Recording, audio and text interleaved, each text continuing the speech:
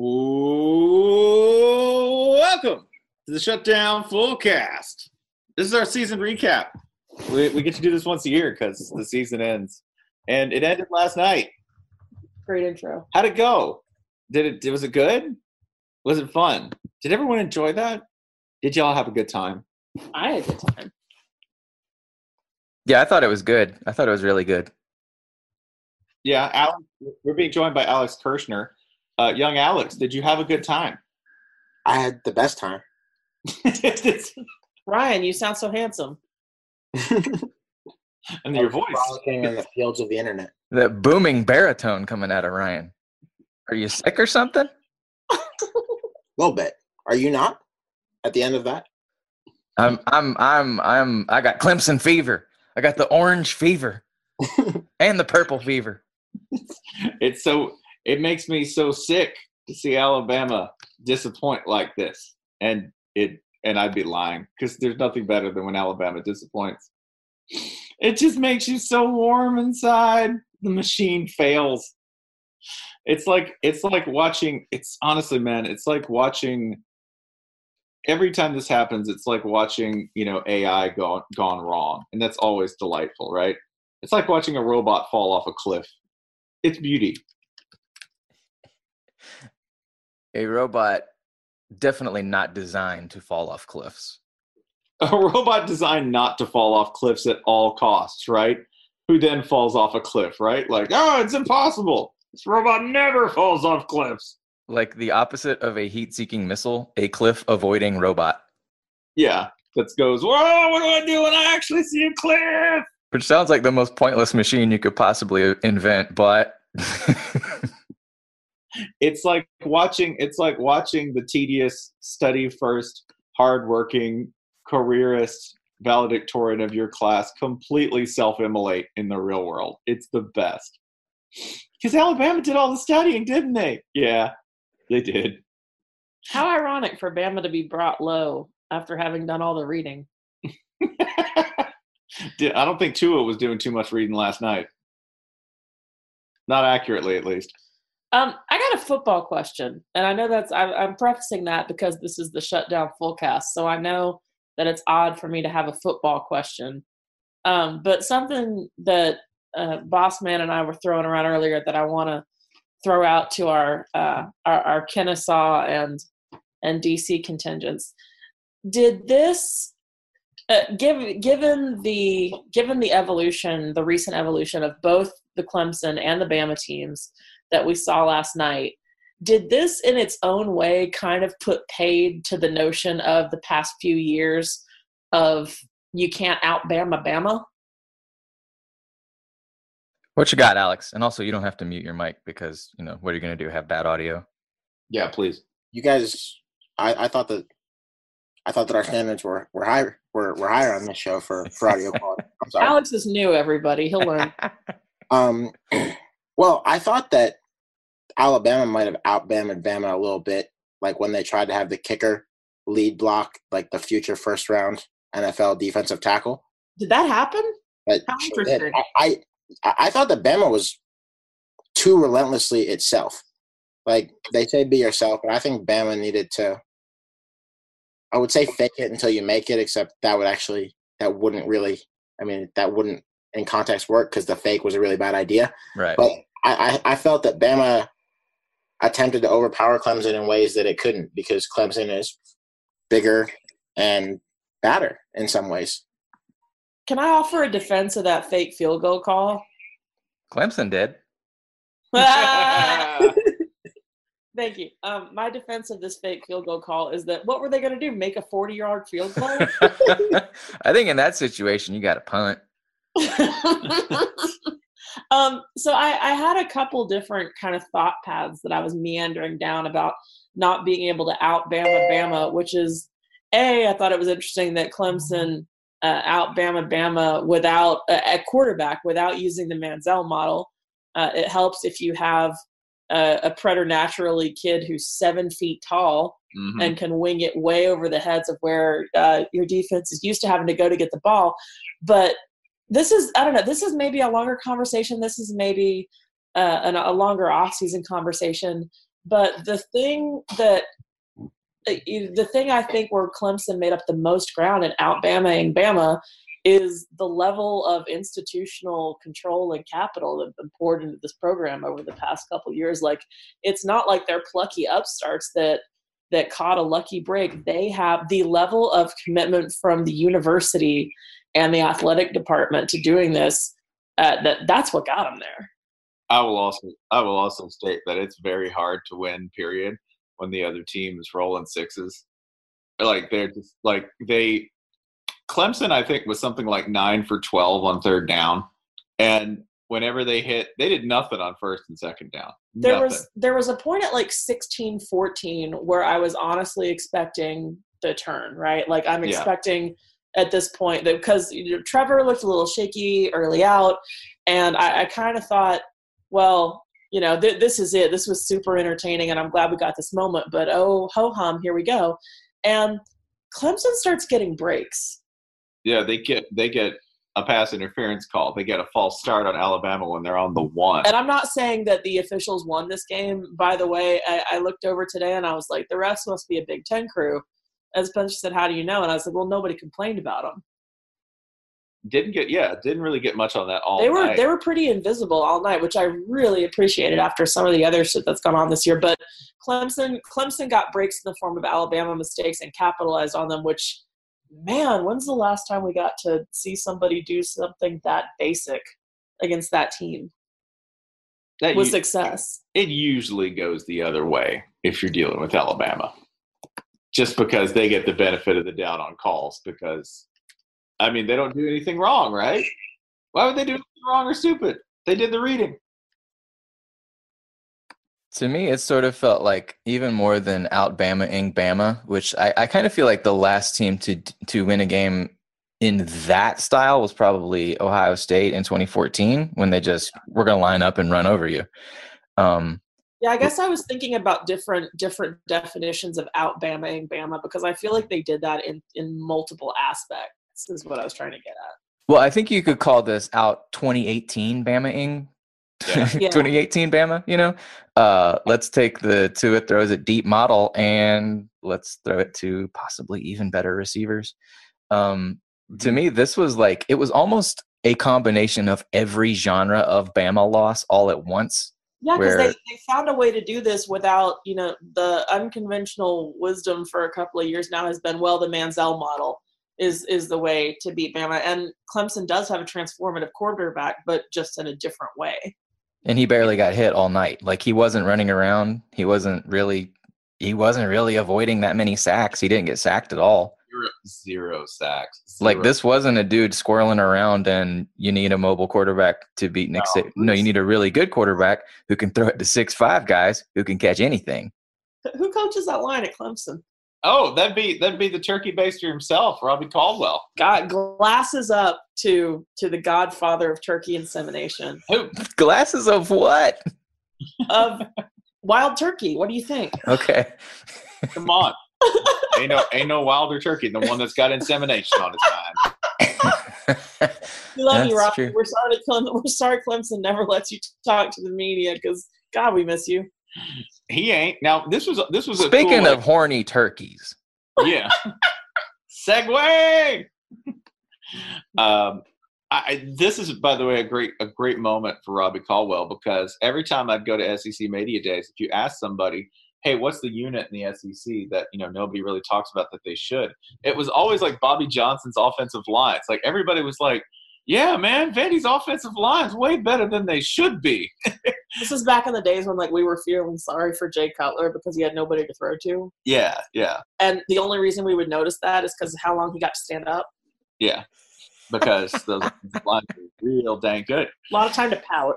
There's a lot of footage of Jay Cutler standing around. It's kind of the last thing he was ever known for in football. Like, hey, Jay, go out there and run this fake. Just stand there. But yeah, it used to be part of the actual offense, just waiting for anyone to come open. And well, you don't have to do that at Clemson, because there's, two, at least maybe three guys who can all make circus catches. That's another thing. Like, Alabama's wide receivers actually had some drops. and their timing wasn't ever quite right with Tua because he was being pressured. That's especially apparent in the second half if you watch it. Like, Tua's not comfortable. They only sack him twice, but he's pressured something like 6 times. He throws 2 picks. He makes bad reads. He's not comfortable there, especially when in the second half they don't score at all. Not on the first possession, which of course ends with the hilarity of the fake field goal, but where the long snapper, by the way, this is my favorite thing. Somebody goes, "Yeah, well, if the long snapper made a block, like that's his job." I haven't looked it up. The long snapper looks as though he's about 180 max. Mm-hmm. Just from the angle that we were looking at. But here's we keep coming back to this play, but I want to talk about something else about this play. No one executing the key roles on Bama's side on this play looks as though they think this is going to work either. Yeah. No. In fact, when the kicker who's used as the lead blocker goes in, if you check the film, he hits Christian Wilkins, the guy he's supposed to block, and he puts out his hands like, no. Christian Wilkins is like, hold up there, Sonny. You sure you want to do this? Like, you can see him. You can almost see this big old grin. Yeah. He would have gotten back to the line. He would have gotten back to the line of scrimmage at best. Like he could have, if he could have ruffled that young man's hair. Yeah, he would have. Yeah, like one of my favorite parts about the replay of the play of the year is, first of all, Clemson is in a field goal safe formation. They are not trying to block this thing. Clemson is anticipating a fake. And you can look, and after the thing is like immediately snuffed out right at the line, after the 204-pound kicker is buried by a first rounder, there's like multiple Clemson linebackers just pointing at where the kicker might have been if he had somehow made it through that guy. Like, oh yeah, watch out for him. Okay, he's not there. Play's over. Like, like they were completely on top of this thing. I don't know how you possess the foresight to think Nick Saban might try an awful fake field goal. But the Lord granted them with that prophecy, y'all. They had that vision. And was it the long snapper who went into the post-game availability and was like, yeah, we got the look we wanted?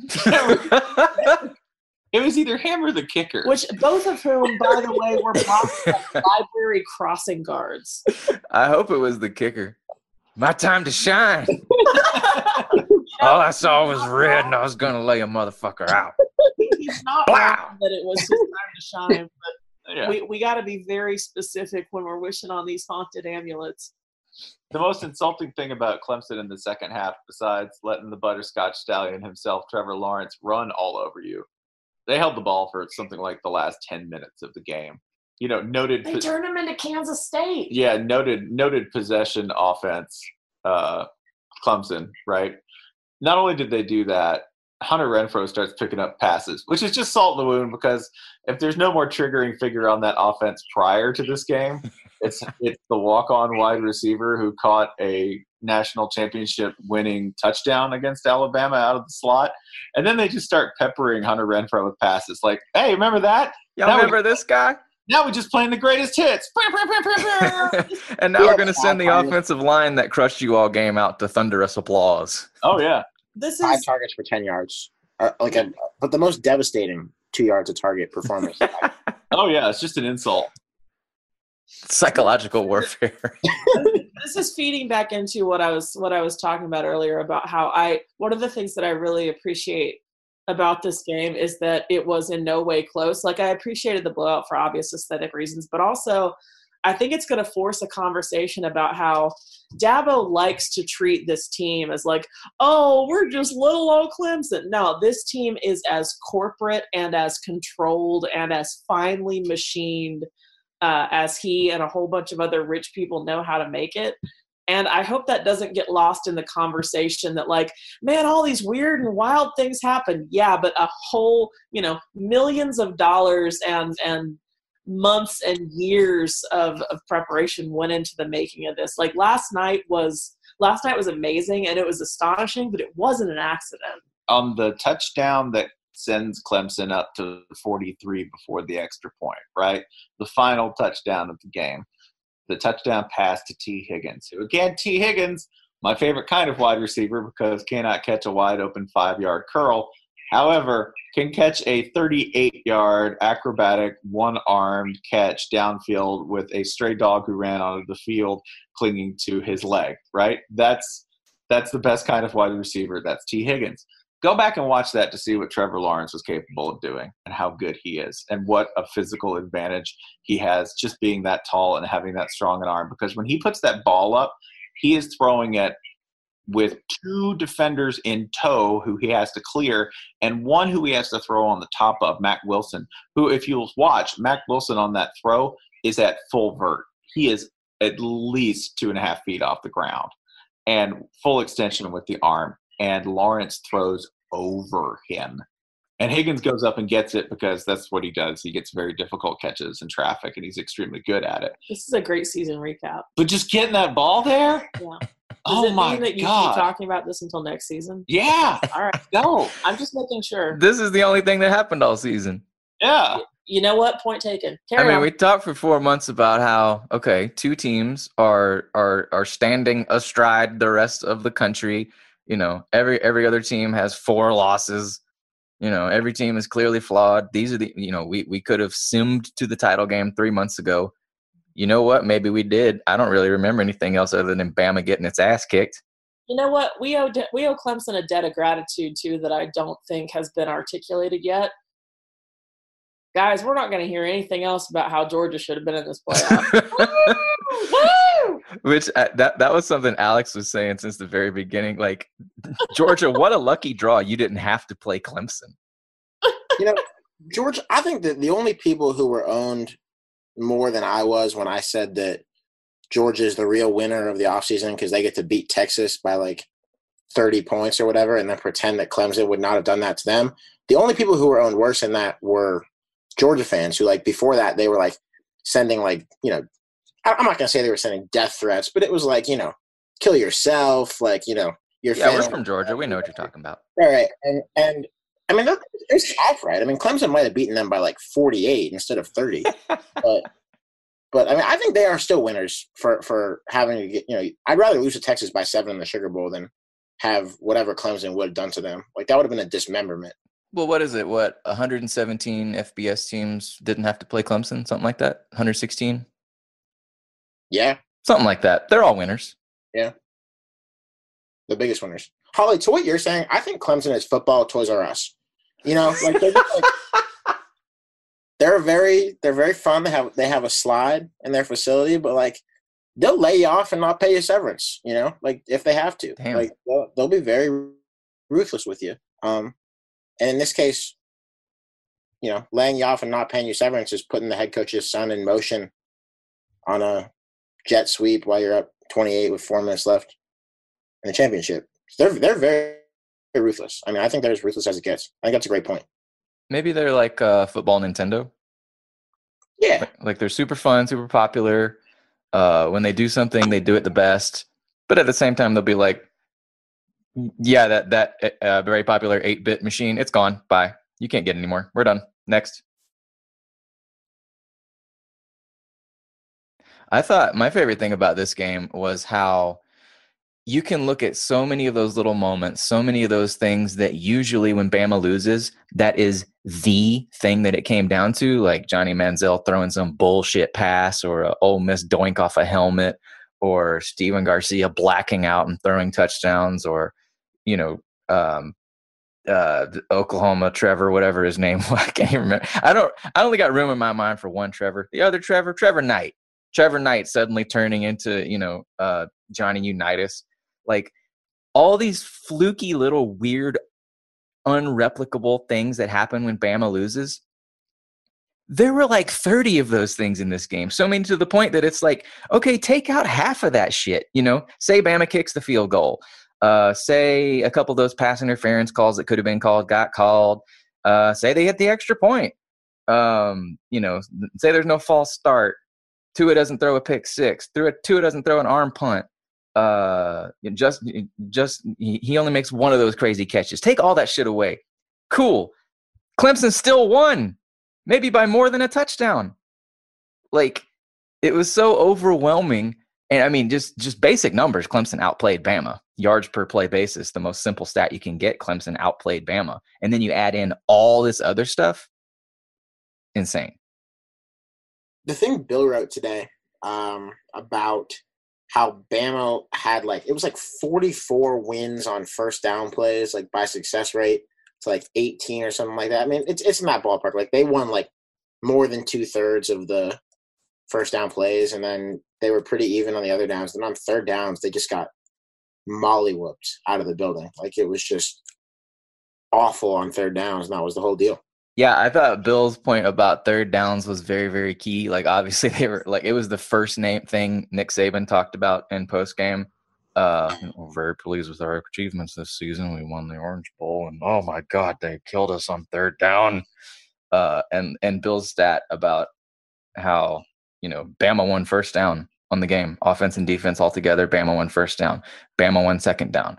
Clemson won third down to an insane degree. That's when the 37-yarder, the 62-yarder, the 74-yarder happened.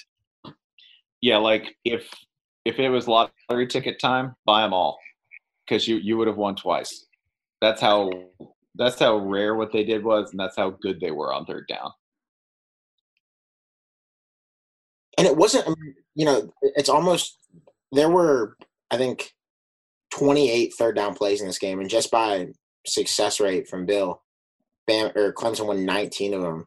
And and that doesn't even explain half of it, because you have all those 80-yard pass plays or whatever it was, where Bama just got out-athleted for the first time in modern history. That was the most stunning thing for me, was just that, and Saban talked about this too, but they just I don't think they're used to having one-on-ones and losing them. And he said he was worried about it before the game, which is crazy. Because they never lose those, but they lost so many of them all on third down. I've only seen a couple of athletes win one-on-one with Bama consistently across the course of an entire big game. Mike Evans at Texas A&M was one. Go back and watch the second Manziel game, the one that A&M loses in College Station, where Mike Evans is catching balls over kids like they're his kids, like they're his children. That was magnificent. Ezekiel Elliott and the Ohio State offensive line, they did on the ground what Clemson managed to do through the air, because in pass pro, it's not like Clemson moved a whole lot on the ground, but in pass protection, they were seamless, man. They got nothing. If Quinnen Williams had to jump on a run play, it was generally pretty bad for Clemson. If he had to jump on a pass play, it didn't matter. He wasn't able to get anything. Also, I think Buggs was injured, right? I do not think he was 100% on the left side of Bama's defensive line. What? Can you imagine Bama having secret injuries that we didn't know about? And no, those they come out after the season. No, they go on a list. It's supposed to be publicly disclosed, Jason. So, yeah. Let's see what DonBest.com. Oh, it's already done. Oh, damn. DonBest.com is cleared out for the season. Now the season's officially over. Oh no! Shit. There goes all our medical data. I was gonna ask just around the table, Alex, what were two of the games that you go, okay, this is what I enjoyed watching. This was actually worth this whole season. Well, number one will be Ohio State Purdue. Why? What happened? How'd that go? Ohio State played a strong road game in a Big Ten West hostile environment on national TV, as they do. I had a great time watching the Valdosta State, Ferris State Division II game in that strip mall of a high school stadium in Texas. That was the game where a defensive back on one of the teams leapt out of bounds, caught the ball, and tried to basketball save it so his teammate could call timeout, but then he threw it to a dude on the other team who caught it in the end zone. And if that had happened to an SEC team in a big game, that would have been there would have been a 30 for 30 about it. It would have just been if that had happened to Bama Clemson, it would have been unbelievable. It was unbelievable in this. So I love those two games. How about you, Jason? If I had to pick two, let's see. I won't talk about this, but obviously Kennesaw State's 5 overtime victory over Jacksonville State must go on anyone's list. I know, please do. Army, Oklahoma. Damn it, you took out mine. You made of money or something, or that guy's feet. Well, not yet. Not only was it the ultimate victory for my personal favorite gambling strategy.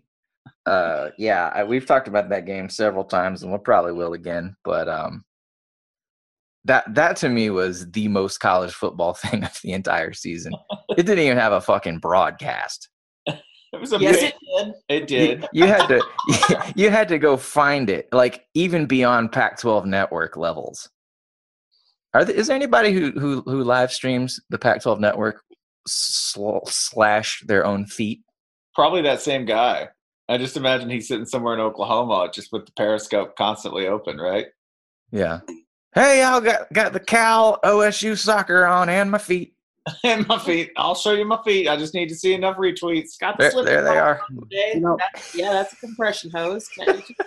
But yeah, if you missed it, there was a guy who brought the world Army, Oklahoma, despite it being a pay-per-view, by streaming it on Periscope, pointing his phone at the camera, and occasionally going, Sooners got this. You get that trash out of here.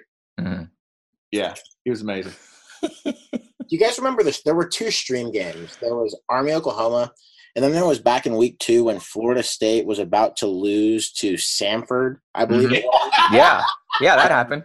Yeah, and we were all just furiously looking for it. And then by the time I found it, I think Florida State scored with like a minute left to avoid losing to Jimbo and Bobby Bowden's school. And it was demoralizing because by the time the stream caught up, it had been spoiled for me. But that was tough. It's fun when there's one of those games that everyone's watching, but like on their phones or whatever, and you have this. I remember this happened for Army, Oklahoma. I had the sense that I was the only person on earth making GIFs of it. It was like I felt like I was a historian. Like I must chronicle this moment for posterity. Like the other one for me is the Cheez-It Bowl. The greatest piece of shit I've ever seen. Like listen, it's time for the mea culpa. I don't think we've talked about this game on here yet. If we have, who cares? Whatever. No one remembers. All the shit we talked about, Cheez-It, man. Listen, all is well. All is well. They didn't sponsor us, but in a way, they were sponsoring us the whole time. They sponsored the most shut down Fullcast Bowl in recent memory. I would say in the past decade, since that wouldn't include Pitt, Oregon State. I love that dare not speak its name. That's it. The forbidden fruit of the Cheez-It Bowl. Are you going to take that title from the First Responder Bowl for real? Yeah, I guess the one that didn't actually happen is the most shut down Fullcast. Yeah, the Cheez-It Bowl. The Cheez-It Bowl featured my favorite sequence of substitutions and plays when TCU's quarterback was playing so badly they inserted a guy who hadn't played for a year and a half and who had drop foot. You know, the condition where you can't actually like work your foot that well, the one that Stone Cold Steve Austin got after 20 years of wrestling and wrestling-related injuries. Yeah, they put in a quarterback who got drop foot. Cal immediately sent a blitzer because that's what you do in football. Hey, that guy's crippled. We should blitz him. And they sent in a linebacker, and the linebacker bounced off of the guy like a super ball off of a hardwood floor. Just right off of him somehow. And he scrambled to the sideline and then left the game one play later. Magnificent. That was it. He came in to prove that he was actually immortal and could withstand all injury but not deal any out, and then left. And this was after like 18 insane things. I think this was after 7 interceptions. And this was like before, like the announcer said, like, he barely has control of his feet. And you look at him running around like, and yet he's playing football. That's how bad the other guy was. It's not called feet ball. Can I remind Once everybody? he got drop feet, I'd be more worried about drop hands. Mm-hmm. My favorite ending to a game was West Virginia, Texas. No, you took mine. Okay, Jason took one of mine and you took the other one. That means you got to take one of Alex's. Yeah, all right. Yeah, that's all right. I love the ending to that game because Holgo comes out, and I believe they're going for 2. You're going to steal valor from my ancestral team like this. Well, I mean, because you'll hear why. So Holgo, 1, has my future hairstyle, and 2, Dana Holgerson made one of my favorite calls of the year by, I believe, wasn't it a late timeout that killed the first shot at this play? And we were watching this together, and we were sitting there, and we were both screaming. I'm just like, call it again, Dana! And guess what? Yeah, it was. Wasn't it Tom Herman iced the 2-point try or something like that? Yeah, but you can't ice Petty. Yeah, and the signal for the play was horns down. Was the whole play? This was the one where on the sideline, Dana Holgerson was overheard by multiple people saying, "Let's go fucking win the game." No, that's what he said to Will. Oh, that's that's what as he was sending Greer out on the field. He was like, "You want to go win the game? Let's go fucking win the game." All right, that's good. Good job. I'm gonna leave for Houston. Bye. Hey, no, I'm sensitive. Well, then after that, you had West Virginia adopting horns down as its thing, to the point where Oklahoma fans are like, all right, this is cool, but like seriously, that's our thing. After which Jason had the marvelous idea to just have all of college football adapt that as our own fan signal. Yeah, everyone liked it. Like even Texas fans were like, oh, we're living rent-free in your head. I guess we are back. Pew, pew, pew. Texas and Notre Dame really got to play every year, man. They got a lot more in common than they think they do. They like the idea of living rent-free in people's heads. To own the libs. Why don't y'all pay I've rent? actually started horns downing on the streets of Washington, D.C., which is probably the worst city to do it in. I mean, unless you're probably in the House of Representatives building on a very southern floor. I don't think anyone's gotten it yet, but we'll get there. No, just do that. Just do that and roll Tide and see how many people you can confuse. They're probably. I'm going to go look that up on the internet. Man, today was a really weird day for people like me who say roll tide as other people might say aloha. It feels a little funny. It means hello, goodbye, and I'm going to slash your tires. I also really enjoyed, and this is strictly personal, I loved Florida LSU. Florida LSU was one of the first times I've had hope for Florida football in a long time. It was a game that we probably in the past would have lost, and we somehow managed to hold on to win. And after all, LSU beat Georgia, so we must be really good right now because Georgia deserved to be in the playoff. And I understand that makes us a playoff team as well. Well, did you see the final AP poll? Oh, no, go ahead. I have not yet. Guess which two teams happened to tie at number 7? Florida and Georgia. Number 7 is the Florida-Georgia line. It's like the game didn't even happen. What game? Yeah, what game? I'm exactly. Sorry. Florida, Georgia in the First Responder Bowl. Boy, wouldn't that be apt? First Responder No, Bowl. they don't believe in paying taxes for firefighters. Yeah, responding to what and first in doing what? That's what I want to know. Yeah. Technically, the first responder is the arsonist. Yeah, that's true. Come on. It's like Ryan is speaking with my voice. It's upsetting. Channeling Ryan Nanny. Don't love it. Don't love this feeling. Yeah, but I enjoyed that because I enjoyed that in the Peach Bowl, but that's because I went to the Peach Bowl and actually watched Florida win. So that was part 6 of our Peach Bowl recap commences now. Part 6. Who are y'all playing in that game? We were playing Michigan. How interesting. That was really good. Yeah. Oh, so Michigan blew a big game? Yeah, that's a consistent top 6 S&P performer is what I kept saying to myself. And that's a real burn on opposing fans. That's the game where you gator chomped a child. I did gator chomp a child. I did. And I almost got into a fight with a guy who looked like the lead singer of My Morning Jacket, but I didn't. That was where I invited a man to come down and see me. We really are just going to keep talking about the Peach Bowl. All right. Harbaugh's he's finally getting his guys in there this year, though. Harbaugh just needs time for his system to develop, and he needs time to. I can't even finish this joke. I think he's got Ohio State right where he wants them. He's he's shipping down all his defensive coaches as plants. They're all spoiled. They're all spoilt. They're going to corrupt the entire coaching staff. Is he bringing in any offensive coaches? Is that enough about that side of the ball? Yeah. Yeah. That was one of the more bitter things to watch was watching Michigan line up at its best shot yet against Ohio State and then get wiped off the face of the planet. Now I'm sad. Man, Michigan looked like Alabama out there. No. Michigan scored in the second half. Oh, right. Sorry. Yeah. How daft you, sir. Also didn't try a fake field goal where the holder and kicker formed a 2-man game. We did leave one. Your sound in big moments. Does anyone have Texas A&M LSU on the board? No, not at the moment. We need it on there. The second 7 OT game, the one featuring the tussling and a brawling with one member of the Fisher clan at the end. Allegedly. No, it's pretty confirmed at this point. Yeah. We should call them the gang, right? The Fisher boys. The Fisher boys. The Fisher boys. Soon they'll be fishermen. God damn it, Jason. Yeah, that game had everything. It had Coach O drinking weirdly out of his water bottle and sprinting down the sideline. It had the Fisher boys fighting with Kevin Falk afterwards.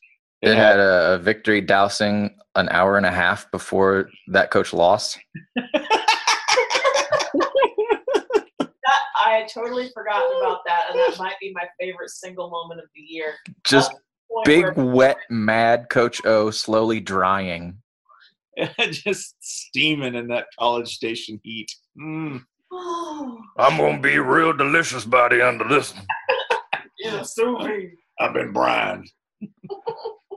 My favorite thing about that was the Zapruder film that came out, like, I don't know, 3-4 days later. We were still talking about it 3 or 4 days later. Heck, we're talking about it right now. And it showed beyond any shadow of a doubt that the Fisher boy was a good guy. He was a peacemaker. It was like it was like a flashback in a movie where you find out that the villain was a good guy, like Snape in the last Harry Potter or something like that. He was whoa. Wrongfully done. He was wrongfully done. I don't know. I don't know if he was. I think you're ascribing him a bit too. Like, wasn't he's still shoving around an old man? No, yeah. or at very least laying hands upon an old man. Perhaps laying hand. Like, I agree. The initial description that he punched Steve Cragthorpe was a bit much, but still placing hands on your fellow man. Yeah, it was a place. I just see Steve Cragthorpe going to an attorney in Louisiana and going, "So I was assaulted," and like the attorney's like, "Was it by a big truck?" No, it was by a member of Jimbo Fisher's family. Was he a truck? Was it a big truck? Did you get hit by one of those sinister big trucks? So is this every judge in Louisiana is like a radio attorney ad? Yeah, and they all have it in for the innocent American trucking industry. Because if you turn on the like television or check any of the bus stop attorney ads in Louisiana, half of them are for like, "Did a big truck hurt you and your family?" Truck fraud. Truck divorce.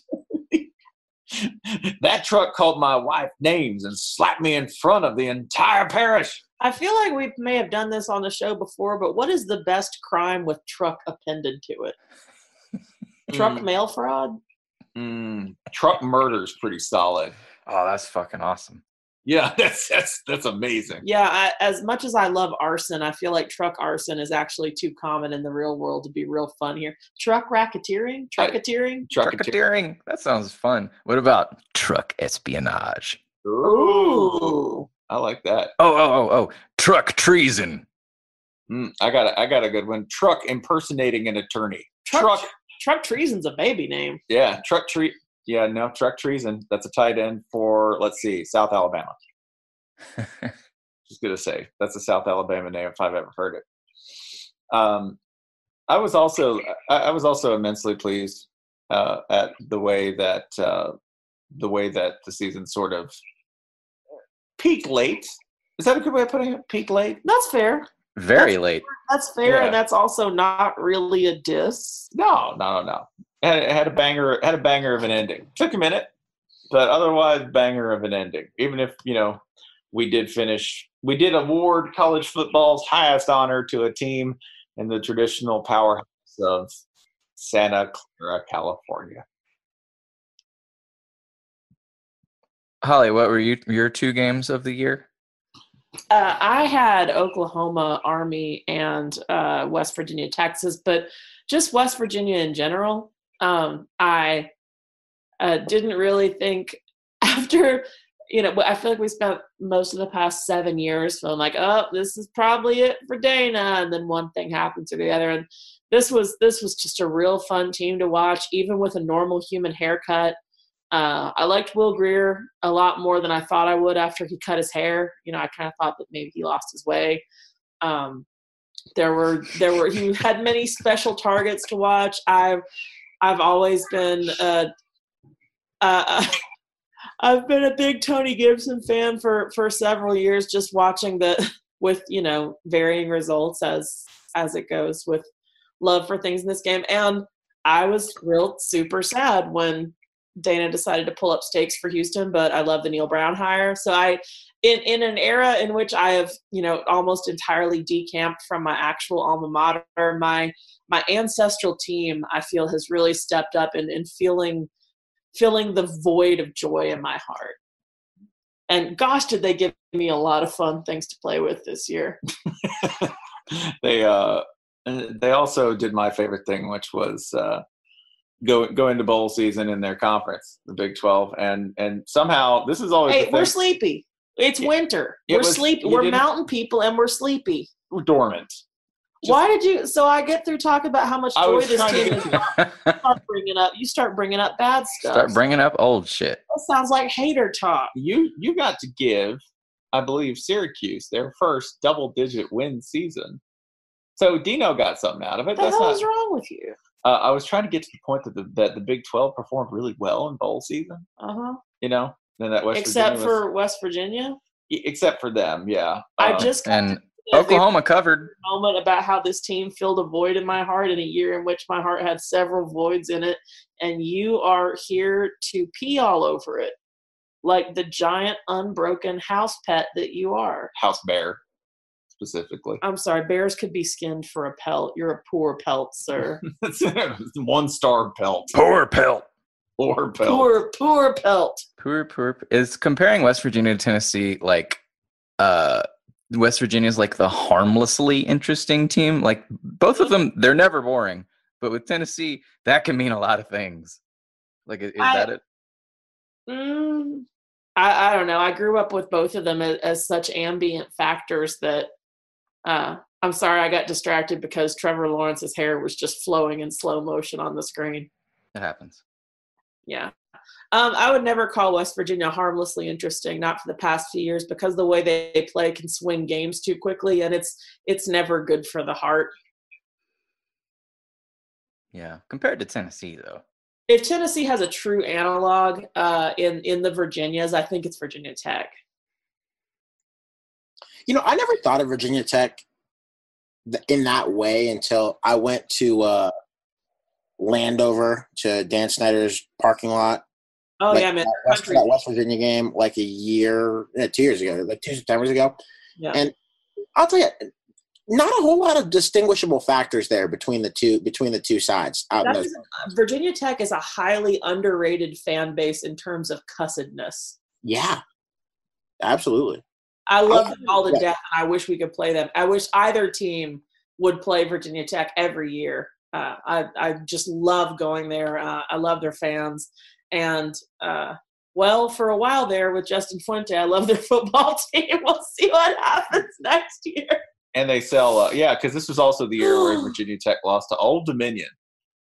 Dominion of all teams, who was dropping bombs on them in their high school-ass stadium on national TV. Yeah, Alex, I'm a longtime Beamer ball hater. Like, Virginia Tech was once upon a time, like, the team that I wanted to watch the least in the country. Like, I found it completely devoid of anything that I felt like spending time on. And then, then they pull Memphis's coach after the best Memphis run in ages. I'm like, ooh, and then this year happened. And yeah, well, ain't my team. I do have a team of the year.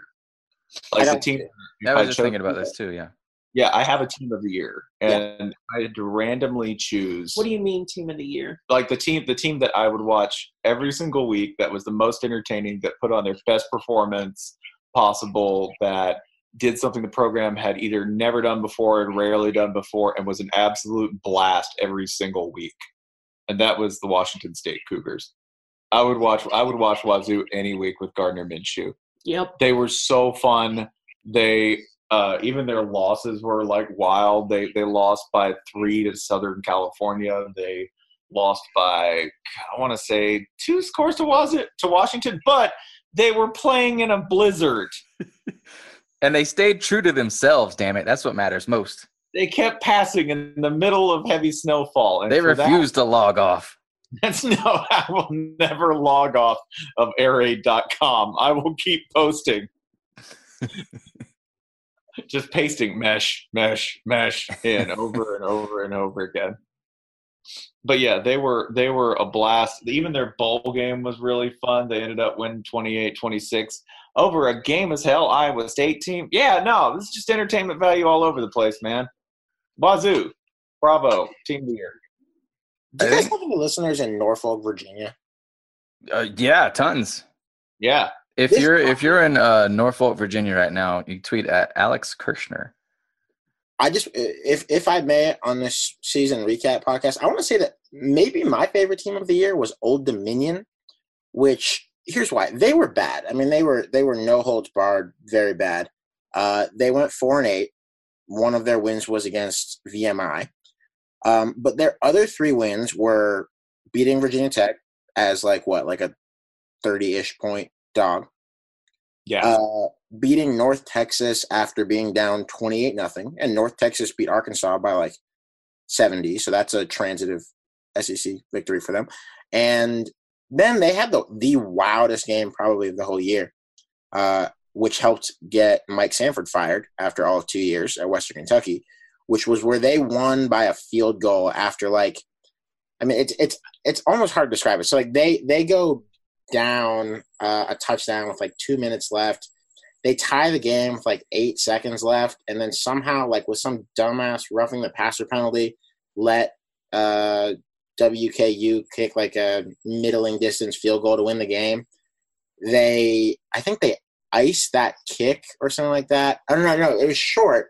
They had a penalty on it. They had like a leaping penalty was what it was or something. I don't remember. Anyway, they wind up after like multiple failed field goal attempts, returning. They almost kick 6 it, and they get face mask. I'm rambling at this point, but this game was rambling. After like an attempted kick 6 that falls short as time expires, they get an untimed down because of a face mask, and then they hit a field goal to win the game. It was like 15 plays in the last 97 seconds, 6 plays in the last 9 seconds, 3 plays in the last 0 seconds. So I appreciate you, Old Dominion, for your contributions to this season. Very weird. That's all we ask. Yeah. I think if I could get one more game out of this season, like I don't need, like Ohio State to log on and get a shot at Clemson. I'm satisfied with Clemson. I don't need a playoff level game. I would take, Louisville versus North Dakota State in a relegation game. That would be a delight. But like for an actual good game that I would love to watch, Appalachian State. Shit, hang on. Motherfucker. My mic did the thing. Of course. Yeah, we can. Excellent. Anyway. Army Appalachian State. I feel like I joked about that like every time a bowl started lagging, like, all right, it's like trying to round up support to see if we could actually make this happen. But Army, one of their best teams since literally World War II. Appalachian State came from FCS, the best team at that level, but still came from FCS and very quickly turned into one of the best teams in FBS. To me, that's at least as amazing as UCF's story. UCF has been here for a while. Appalachian State, not exactly Central Florida resources. I thought App State was very quietly one of the best stories of the season. Should have finished the year ranked. They could give their coach to Louisville, and should still be fine going forward. Return a ton. I'm gonna give App State team of the year honors since I had Army as a game of the year. I like it. Yeah, they also play. They played Scott Satterfield's team played in a charming stadium if you've never been there. Like, it's bucolic. It is tiny, and they sell with a capital colic. And they sell homemade fried pies in the concession stand. So thumbs up all around for Appalachian State. they play North Carolina next year, and that has high problematic potential, I feel like, for Mac. He's a former App State coach. Like week 4. Oh, yeah. Yeah. Well, I know North Carolina lost to them, but you know what? A little bit of Mac still in that program. My DNA is still there. So Mac Brown really only lost to Mac Brown tonight. You know, I like to say once a program is on stable footing, it remains as such until a coach who is not Mac Brown comes along. But sometimes other coaches are able to carry on the legacy. They play South Carolina, too. Didn't recognize that. Boy, that'll be 4-5. Yeah. Mac Brown's going to be picking up the mess that Larry Fedora left and ruined after several other coaches ruined Mac Brown's solid footing. So everything Mac Brown is building on is, in fact, something Mac Brown has already built. Damn. Holly, did you have a team of the year besides West Virginia? I'm too upset at listening to Mac Brown's DNA, frankly, to process such a thing, but I appreciate your consideration. Texas it is.